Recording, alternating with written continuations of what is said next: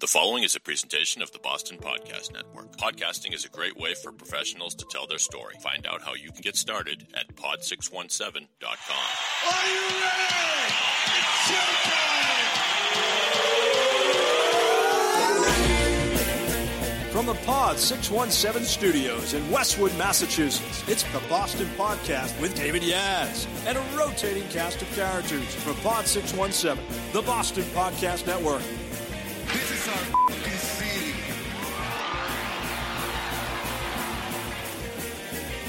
Hello, ladies and gentlemen, boys and girls, all the ships at sea, lovers, muggers, and thieves. Welcome to the Boston Podcast. My name is Dave. If you like our show, I encourage you to follow us on Apple Podcasts or wherever you find your pods. And if you want your own podcast, go to pod617.com to get started. It's the Boston Podcast Network. It's what we do. We create shows right here in our Westwood, Mass studios or anywhere around the globe. We'll send you out a cool microphone to get started. Pod617.com. Enough about that. Let's talk about our guest. We have an in-studio guest, which is exciting. He is a lawyer. Don't hold it against him. A lot of lawyers on this show. I used to be one myself. His name's Gary Bubb. Let's welcome him to the studio. Gary. Morning. How are you? I'm doing very well, thanks. What do you think of the palatial Pod 617 studios? This is awesome. It is so much better than I thought it would be. What did you think it was going to be? No, never mind. So Gary is an attorney, shareholder is the official title, I believe, over at the Roberto, Israel, and Weiner. And how long you been over there, Gary?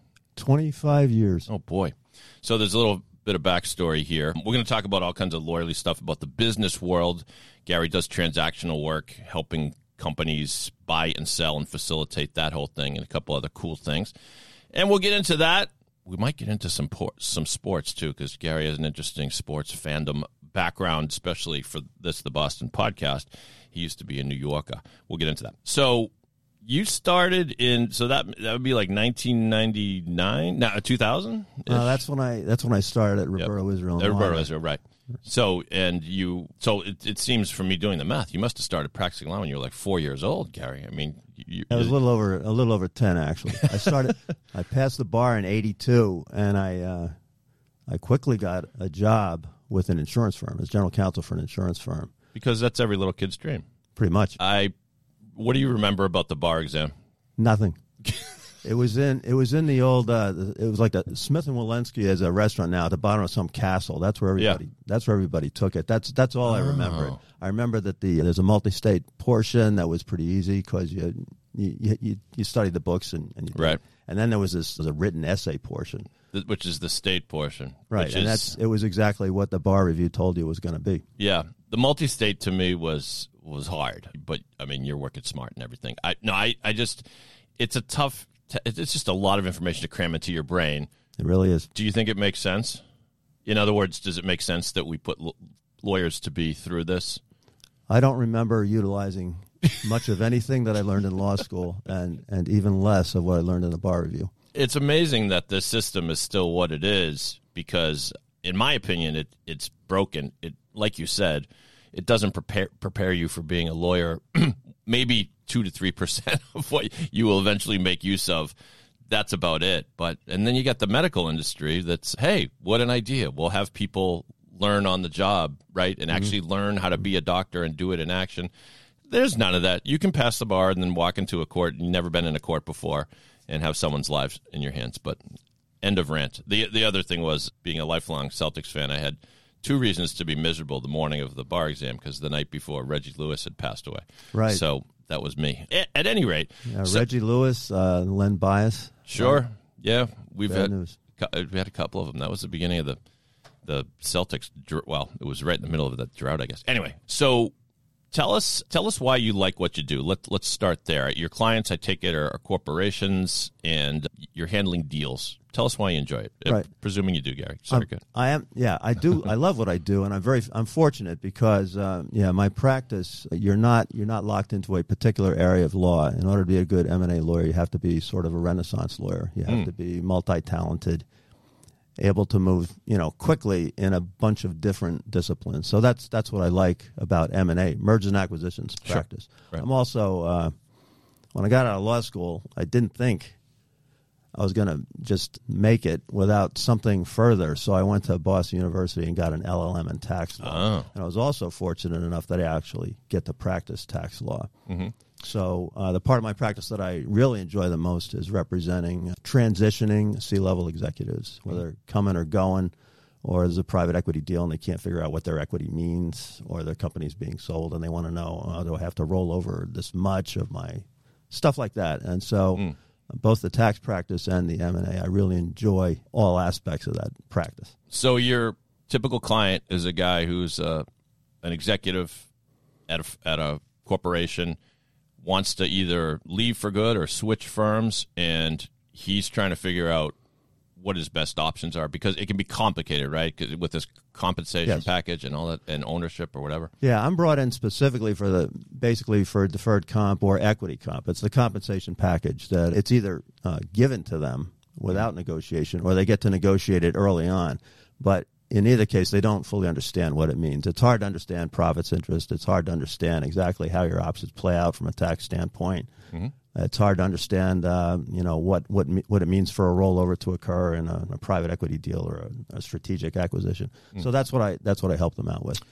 And any industry in particular, industry agnostic, or yeah, industry agnostic. Yeah, okay. Every industry. And so I take it the gratification there, the thing that kind of keeps you going, is it's a complex discipline, like a puzzle that you know how to solve. Am I onto something there? You're onto something there, but more often than not, I don't actually know the answer at the time the question is presented, and I just kind of bluff my way through it, do a little bit of research, and then come back with the answer. Well, that's interesting you bring that up, because I was taught at Alliance Bernstein, I had a 5.5-year stint in finance, and learned about a lot of the concepts that you deal with, because Bernstein's known for its financial projections. So you can say to this executive, this is what your personal wealth is going to look like depending upon what choices you make and when you depart the company, all that. But one of the most important things I learned was to get comfortable with the phrase, I don't know, but I'll find out for you. Right.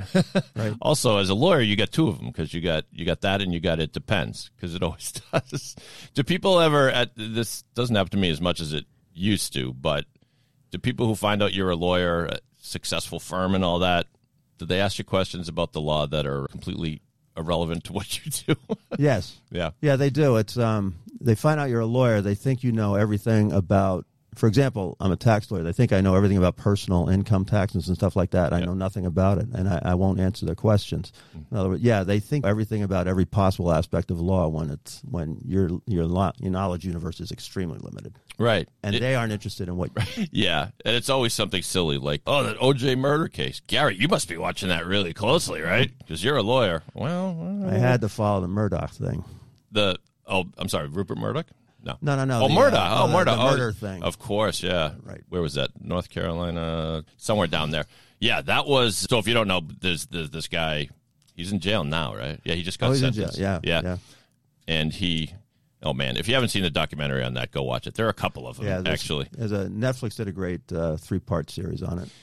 Yeah, I enjoyed it. It's amazing. That guy got away with what he did for so many years. Real gem of a guy, he seems like. So tell me, when you're negotiating a deal, what part of it is, I don't mean to repeat I hope I'm not repeating myself, but what part of it is the part that you're like, yeah, this is me, this is what I do?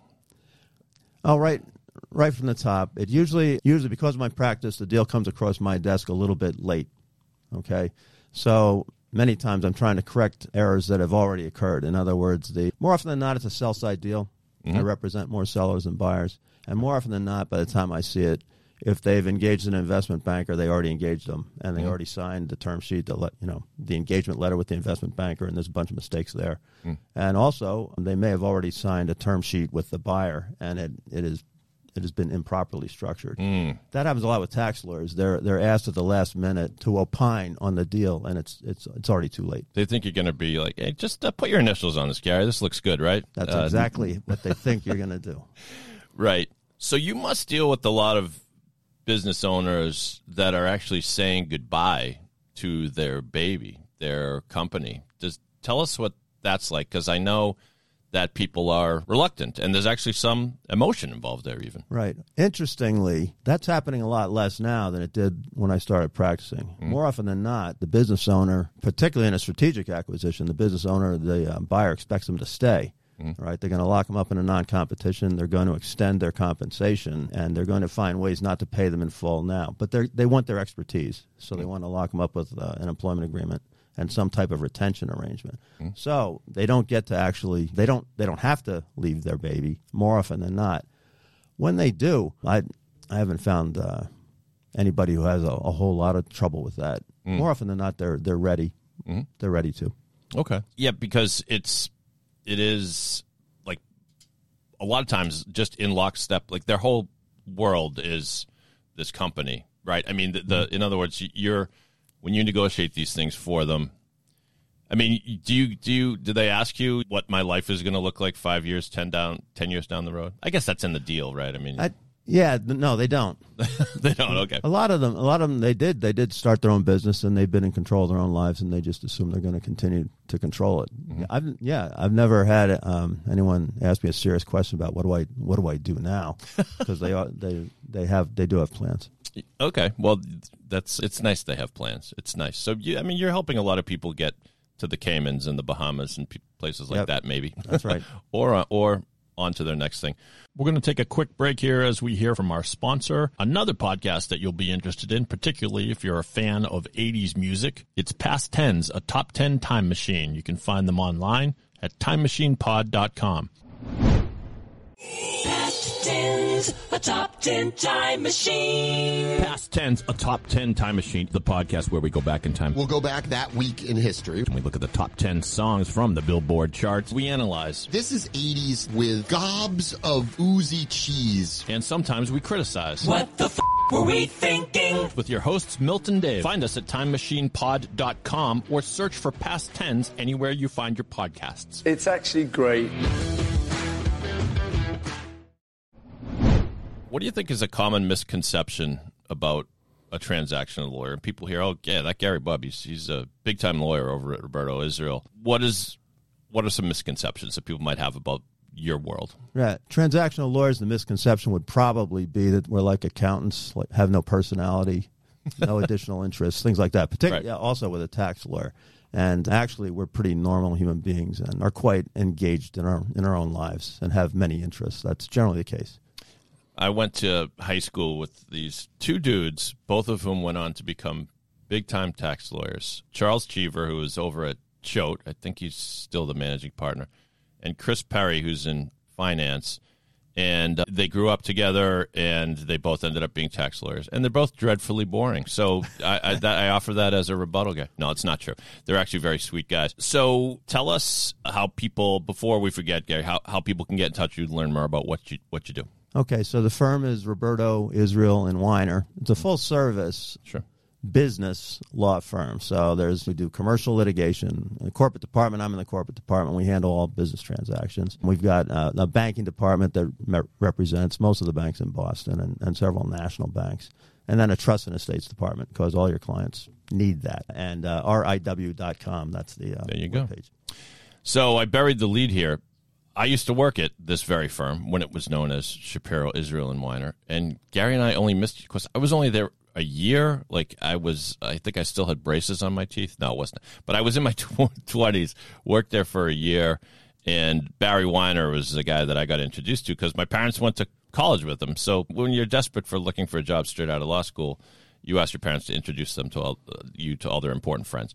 And when they figured out they didn't have any important friends, they chose Barry instead. No, I'm just kidding. So, but Barry is, and as you just told me before we started recording, Gary, he's mostly retired and comes by once in a while. But he was, for a while, he was the portrait of the quintessential trial lawyer to me. Just almost, he struck quite a figure, right? The man's got to be 6'5"? 6'5". Oh, I got it right. And looks, and Barry, if you're listening, don't take this the wrong way, but resembled a young Fred Gwynn, who unfortunately most people know. Okay, most people know him from the Munsters, but he was the judge in My Cousin Vinny. You'll remember, right? And so, absolutely.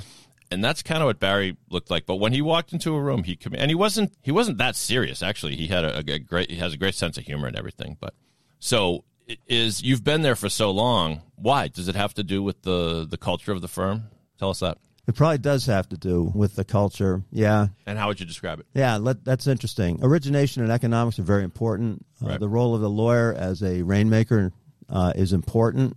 Right. The firm is focused on marketing. I'm not historically a good marketer. I don't like it. I'm here. You're here. marketing. This is marketing. I'm Come on. here marketing. All right. It's the first You're doing great. podcast I've ever done. Okay. So, Yeah. but the focus on marketing is important, and there's also a focus on culture. It's very important to everybody there, the partners right down to associates, that they have life. Yeah. Okay.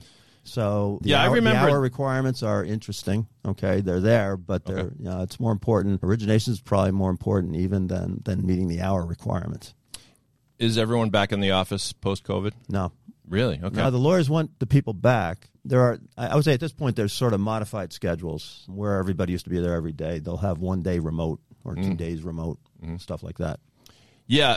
So it's funny you say that because it's precisely what my memory is of the place. I was kind of hired on a temporary basis, so it didn't necessarily apply to me. But if they brought in even an associate who was maybe right out of law school or a couple years out of law school, they gave that associate a budget for marketing. I think it was $5,000 a year, which that doesn't sound like a lot, but when you're right out of law school and they give you $5,000, say go spend this, it's like, well, how? And so you learn it very slowly over time.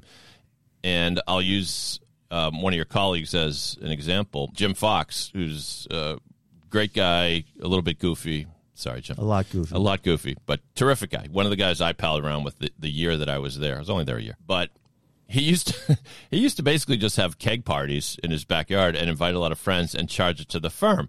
And a couple of the other lawyers would be like, Jim, what a nice scam you got going here. And he said, no, these are potential clients. And you know what? He was right, because a lot of people he went to college with who were in business or some discipline, and they were on their way up, and they became his clients. Oh, right. That's right. Yep. Did you hold any? Have you held any keg parties, Gary? You I have, but none of them have become clients. Very good. Very good. Well, I promised a little bit about sports, and tell us, you said you grew up in the New York area. Whereabouts? Yeah, I grew up in New Jersey, in Cranford, New Jersey, which for people from the area, it's exit 135 on the Parkway. That's how Jersey people identify themselves. I know. That's usually my joke. Hey, what exit? But yeah, you stole 135. 135. How close to the Tappan Zee Bridge? Probably not that close to the No, it's about 60 miles, maybe. Oh, okay. No, it's probably not that far. Probably 40 miles. Okay. From the Tappan Zee. This exhausts my knowledge of New Jersey. Tappan Zee is how you get from Jersey to Boston. Right. You don't go over to George Washington. You don't go through New York City. You take Exactly. the Tappan Zee. Right. It's one of the first things I learned. I went to college in Philly, and we used to make that 5.5-hour drive, and Right. with the chicken scratch directions that my dad gave me. And so you tell me the teams that you rooted for as a young man. Well, back in the 60s, late 50s and the 60s, there was always a bifurcation in New York sports. It'd be like the Nets, the Mets, the Jets, and the Islanders. Okay, that Right. half the population was there, or less than half. And the balance was Rangers, football giants, Yankees, and the Knicks. So I was in that. I was in that camp. Yep. So, and I came up to Boston area to go to college in '69. And the transition was slow, but ultimately it did happen. Mm-hmm. And you can imagine exactly how it happened. In other words, the first transition was from the Knicks to the Celtics when Bird arrived. Right.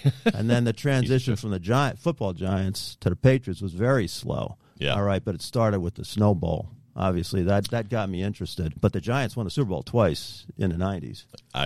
I realized that. And then twice again against my beloved Patriots. I was devastated. The 2007 perfect season, we lost to the Giants. I was devastated. So I had completed the transition in 2007. That's amazing. I give you credit. Was it an intentional choice? No, it's all emotional. You're a fan. Really? It's all where your emotions go. Well, but the interesting transition was from the Yankees to the Red Sox, because 2003, Aaron Boone, I was ecstatic. Right, he hits the home run to win the ALCS. Yep. 2004. When it was just a remarkable thing. Yeah, 2004. the comeback. And when Damon hit the grand slam in Game 7, that was like the turning point. Really? I said, this is the most epic thing in the world. And of course I was at Hurricane O'Reilly's for Game 4 of the World Series. I was, when the moment Damon hit that home run, I was on the Bourne Bridge, not ready to jump off. Not ready to jump. That's not what it sounds like. I was driving over the Bourne Bridge. The Barnstable Bar Association had hired me to be their speaker for this dinner they had I was at Lawyers Weekly at the time. They thought that would be amusing. I guess it worked out okay. But I couldn't think of a way to get back in time, so I figured that now those games. What were you doing? I know, but it worked out because 03-04, those two, the Yankees Red Sox, just blood wars, just these odysseys. It seemed like every game went into like the 13th inning. It wasn't quite that, but there were a few of them, and it was a chore managing my emotional state. As you say, that's what being a fan is about. I mean, fan is short for fanatic. It's an irrational practice that we follow. Yeah, I couldn't control. I couldn't control which team I wound up being emotionally tied to it, but it did happen. Why do you think we do this? In 03 and 04, I was a young man, presumably relatively healthy, and I was having chest pains. That was my level of stress. But I'm curious to hear your answer. I have my own, but why it is we do this? Because if you, it's the type of thing that you say, if a Martian came down from outer space and you tried to explain to him what was going on, it's like, who are these people on the field? Well, that's the professional baseball team. And what do you do? Why are you cheering when they do something? It's like, well, I want them to win. It's like, are they friends of yours? You're hoping for, no, don't know them at all. We'll probably never meet any of them. And yet I'm living and dying by this. Why? I guess I would say, like in many difficult questions, there's probably a genetic component and an upbringing component. Right. You know? And so I kind of had to change my genetics, but I think it all goes back to how you're raised and what captures your attention when you're younger, and then you don't get away from it. Yeah. I think the best reason to root is because it's a shared experience. Now, and I would suggest not to I wouldn't imagine to psychoanalyze you, Gary, but that once you made Boston home, there was part of you that sort of wanted to be part of this weirdness, of this hysteria of being a Red Sox fan. That's kind of like the genetic component, right? I think you're kind of. I just feel like I'm a sports fan. Absolutely. Yeah. I've always been that way from I was 6 years old. I could tell you the starting lineup for the Yankees in the '61 series. I still could tell you. In '61. Was that the year they lost to Mazeroski? Mazeroski, yeah. So you knew I was going to bring that up, but you don't root for him anymore, so it's cool. You actually made. I mean, like you say, it's almost like you don't make the decision; your emotion decides for you.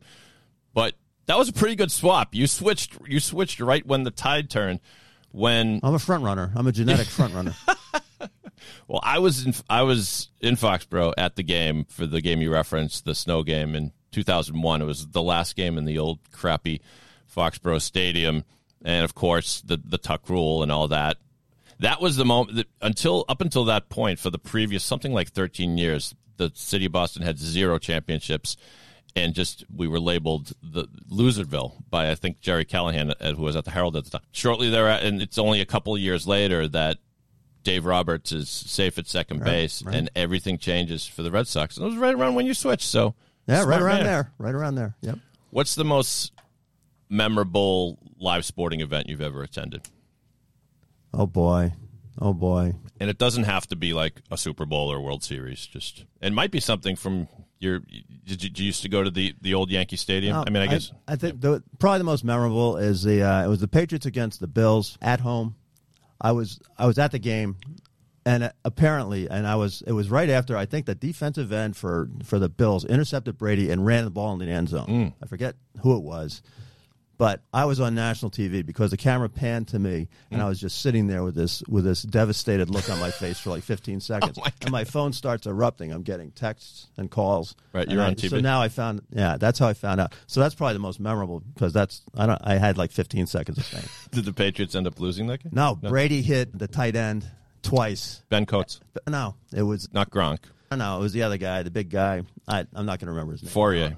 No. All right. No. It was Ben. His first name was Ben. No, not Ben Coates. Not Ben Coates. Benjamin Watson. There we go. It's so funny how you remember. That's one of the fun things about being a sports fan is not necessarily all the World Series and everything, but there are these games that become quickly forgotten, and yet they're indelibly. Right.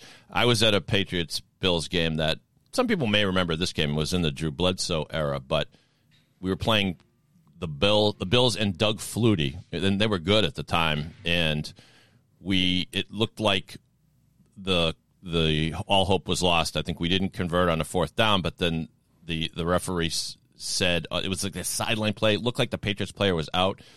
It was later revealed that the referee said to his fellow referee, just let him have it, which is not a good thing to say when you're a referee and they're in Foxborough. So, and then on what looked to be the final play of the game, Bledsoe threw it into the end. I'll try to wrap up the story, but there's an interesting punchline. Bledsoe throws to Terry Glenn, hits him square in the chest, which would have been a miraculous touchdown. He drops it. But there's a flag on the play. It's pass interference. The clock is reads 0. The Patriots still trail by like 4 or something. They line up for one untimed down, and Bledsoe hits Coates for the touchdown, and the place went mental. Yep. And that put the Patriots up by 2 at that moment. And so you got to kick the extra point, right? Which is one of the. I don't know if they still have that. Maybe they don't have that anymore.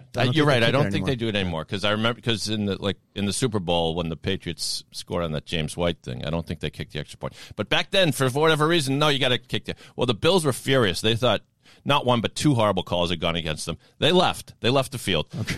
And everyone's kind of milling around just celebrating the victory. And then we noticed the Patriots are lining up without an opposition, right. And so the ball is snapped, and Vinatieri is there, and instead of kicking it, Vinatieri catches a little flip back to him and runs into the end zone for the 2-point conversion, right. which was just a funny way to end it. And also on ESPN, what I didn't realize is after they were like, okay, watch this clip, great moments in gambling history, because those spread. Yeah. Those 2 points covered the spread. All right, spent way too long on that story. All but right. So, yeah, how would you rank the teams in terms of your passion now? Now, yeah. The Celtics, Patriots, Red Sox, Bruins. Interesting. I have Bruins last because, as my dad likes to say, watching hockey is like watching one big turnover. Us non-hockey fans, we don't get it. I'm with you there. I didn't play right in Me neither, in high school and college. I played baseball, basketball, and football, but I didn't play hockey. I don't know anything about hockey, so I can't speak authoritatively. But that's interesting. Celtics is your top, and I think maybe it's because of when you. Well, no, I guess Brady's gone. It's like the Patriots just aren't. They're just fumbling around, so I'm just not as tied to them. Celtics appear to be on the verge of something. They do. All right, well, we are going to play a round of good stuff where both Gary and I will recommend something good to you, the listening audience. Before we do that, let me take 1 minute to remind you of what we do here at the Boston Podcast Network. Pod617.com is where you go. If you want your own show, podcasting is a great way to network, to market. Look at Gary's doing it right now. He's on my show, and you're learning all about him. Isn't it fun? Right. So if you want your own podcast, go to Pod6. We'll set you up the whole thing. It's a great way to connect with clients, prospective clients, and everything. People will be amazed at the quality of the show that we put out here. Go to pod617.com to get started. It's the Boston Podcast Network. In pod, we trust. All right, let's play good stuff. Oh, that's the good stuff.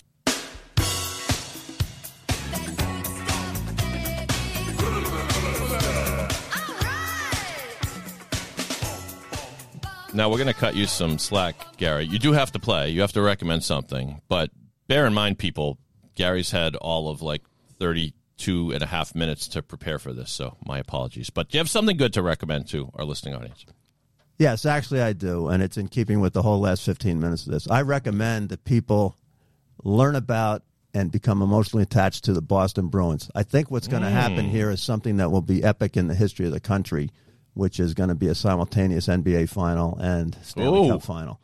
And I don't even know how they're going to schedule it, but I think it could happen. I'm sure that's happened before, maybe in Chicago, but I don't know if they both won. I don't think any city ever has 2 winners in the NBA and the Stanley Cup. I don't know if maybe Chicago would have been my guess too, and Boston probably missed it just barely. Or maybe did we possibly do it in 1974? No, we didn't. No, you're right. I don't think it's happened. No. I'm sorry. That probably doesn't fit with any other good stuff you've ever done. No, that's very good. I need to get in touch with the Bruins because, I think they're gonna drop. All right, because the one time I was involved with the Bruins, they lost. Remember Game 7 against the Blues? They lost the Stanley Cup at home, and I'm thinking, this isn't good for me. Yeah. But I know they're doing very well now. It's my understanding that the power play sucks, but it's starting to come around. So I think both teams could make it to the final. It's just so I feel like I should get on the bandwagon too, because I did get on the bandwagon in, was it 2013 that the Bruins won the Cup? I want to say maybe. Beats Bruins me. fans, you'll probably hate me for that, but you're right. It could be something special. That I check the standings every day just to see how gaudy the numbers look. It looks almost silly how they're running away with it. The problem is you mentioned that perfect Patriots season, which ended at heartbreak. Right. I wonder if it feels a little bit like that for Bruins fans, because I don't know what you remember about that Patriots season, but everything. Yeah, and the first 6 to 8 games were delightful. They could do no wrong. There were games when Brady would just fling the ball up to Randy Moss saying, yeah, he'll probably catch this. And he would. Yeah. And we're breaking records on offense. But then down the stretch, the games became so stressful to me because when you're undefeated, the people are just waiting for you to lose. And it became this sort of very anxiety-ridden march. And it felt like eventually we were going to fall. And sure enough, we did. Yeah. Did you enjoy that season? Oh yeah, I went to the final game of the regular season was the Patriots and the Giants in the Meadowlands. That's right. I went to that game, which I think it was 38-35. They could have lost that. Oh, I thoroughly enjoyed the season, and I was thoroughly destroyed by the Super Bowl. Yeah, that game I remember. That was a game Brady and Moss both broke records at the time for touchdowns, and we barely hung on to beat the Giants. So we should have known that something was looming. A few years later, when the Patriots met the Giants again in the Super Bowl, I had this awful personal experience where I was working for the financial firm Bernstein, and we were told that we were going to need to be in New York for this educational conference, but also they were going to wine and dine us a little bit. It was kind of a nice reward. So I was looking forward to it. Then I realized, I looked at the date, and we had to be there Sunday afternoon, and then the conference was Monday and Tuesday or whatever. So you had to watch the game in a hostile environment. So as soon as the date came out, I called. I happened to know the woman who was in charge of marketing. I said, do you realize you scheduled this on Super Bowl Sunday? And she says, oh, shit. And so she says, well, now we're pleased to tell you the welcome reception will be a Super Bowl party. And this was weeks before the Super Bowl, and I said to myself, I know what's going to happen. It's going to be Giants-Patriots, and I'm going to be in New York City. Right. And sure enough, that's what happened. I had to, halfway through the game, I had to excuse myself and go out to my hotel room and watch by myself because I was afraid of breaking something in frustration. I will recommend, it's not something that anyone needs to be recommended to because everybody knows about this show, Succession, but I just started watching season 4. I'm going to play a little bit of, and it's apropos of Gary's presence here. Now, have you seen the show? Yeah, I saw it. I love Succession. You do? Okay. I wish I'd have thought of that. No, that's okay. I'll stick with what I did. Well, let me play a little bit of the trailer for season 4, and then we'll discuss. Why does everyone ask how I'm feeling? I got done a huge deal. I got the election. I got ATM. Got plenty on my plate. He's on the floor, Tom. Explain to me what he's doing. He's moseying, terrifyingly moseying. It's like if Santa Claus was a hitman. We were cut out behind our backs. But there's a shape for things for us. We partner up with Sandy and Stewie, with Pierce. Death wrestling ogres. Excited to get into this knife fight? Let's blow it up. I'm not authorized to let you take off. It's Dad. You know, in Buddhism, sometimes your greatest tormentor can also be your most perceptive teacher. Hey, Buddha, nice Tom Ford's.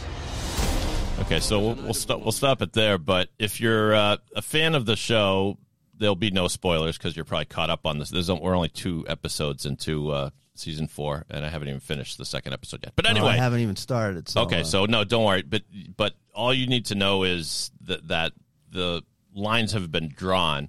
So there might be some spoilers here if you're going to go back and watch the first 3 seasons. So you can skip this part of the podcast, people. But if you haven't and you're a fan, you know that when season 3 ended, the story is basically it's I guess fair to say a fictionalized version of Rupert Murdoch and his family. At least that's what it was inspired by.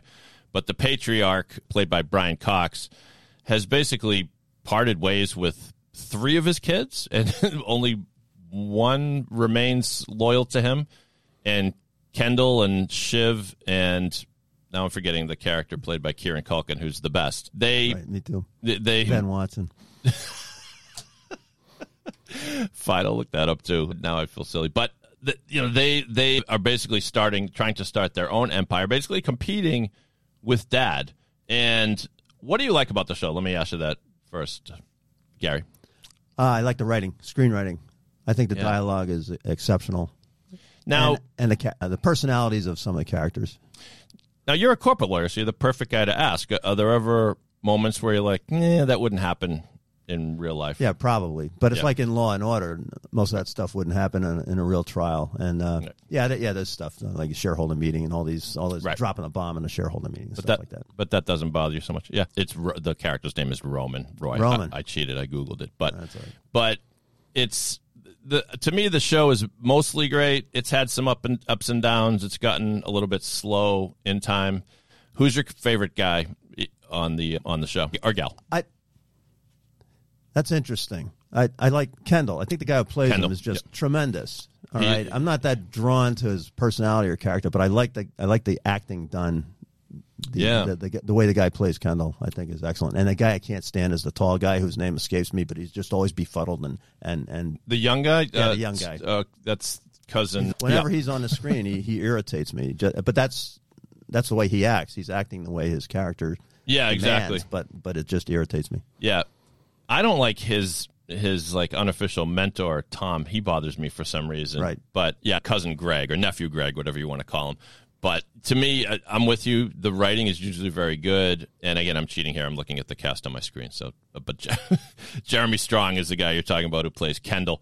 Especially that season where, again, spoiler alert, where he accidentally kills a waiter or something, more or less. It was like it was like a Chappaquiddick bridge thing. Yeah, it was like a Chappaquiddick situation. He did some great acting in that season. I mean, he always does, but that to see how wrought with guilt he was, and yet somewhere part of his heart is still pretty black, apparently, because he was able to shake that off. But the theme of the show, if there is one, is that they're all incorrigible, right? Yep. They're horrible people, right? Which sometimes makes for good TV. It's like the Murdochs, yeah. Yeah, exactly. So far, again, no spoilers for season 4, but so far it's great. It's the first 2 episodes I think are very good, and I'm pretty sure this is the final season, and sets the stage for whatever's going to happen with this crazy family. Anyway, we've gone longer than expected because we were having fun. But Gary, I hope you had fun. I did. Very good. Thank you. So Gary Bubb, corporate lawyer and all-around awesome guy and Boston sports fan. Go to riw.com and look for Gary if you want to get in touch with him, network with him. I recommend it.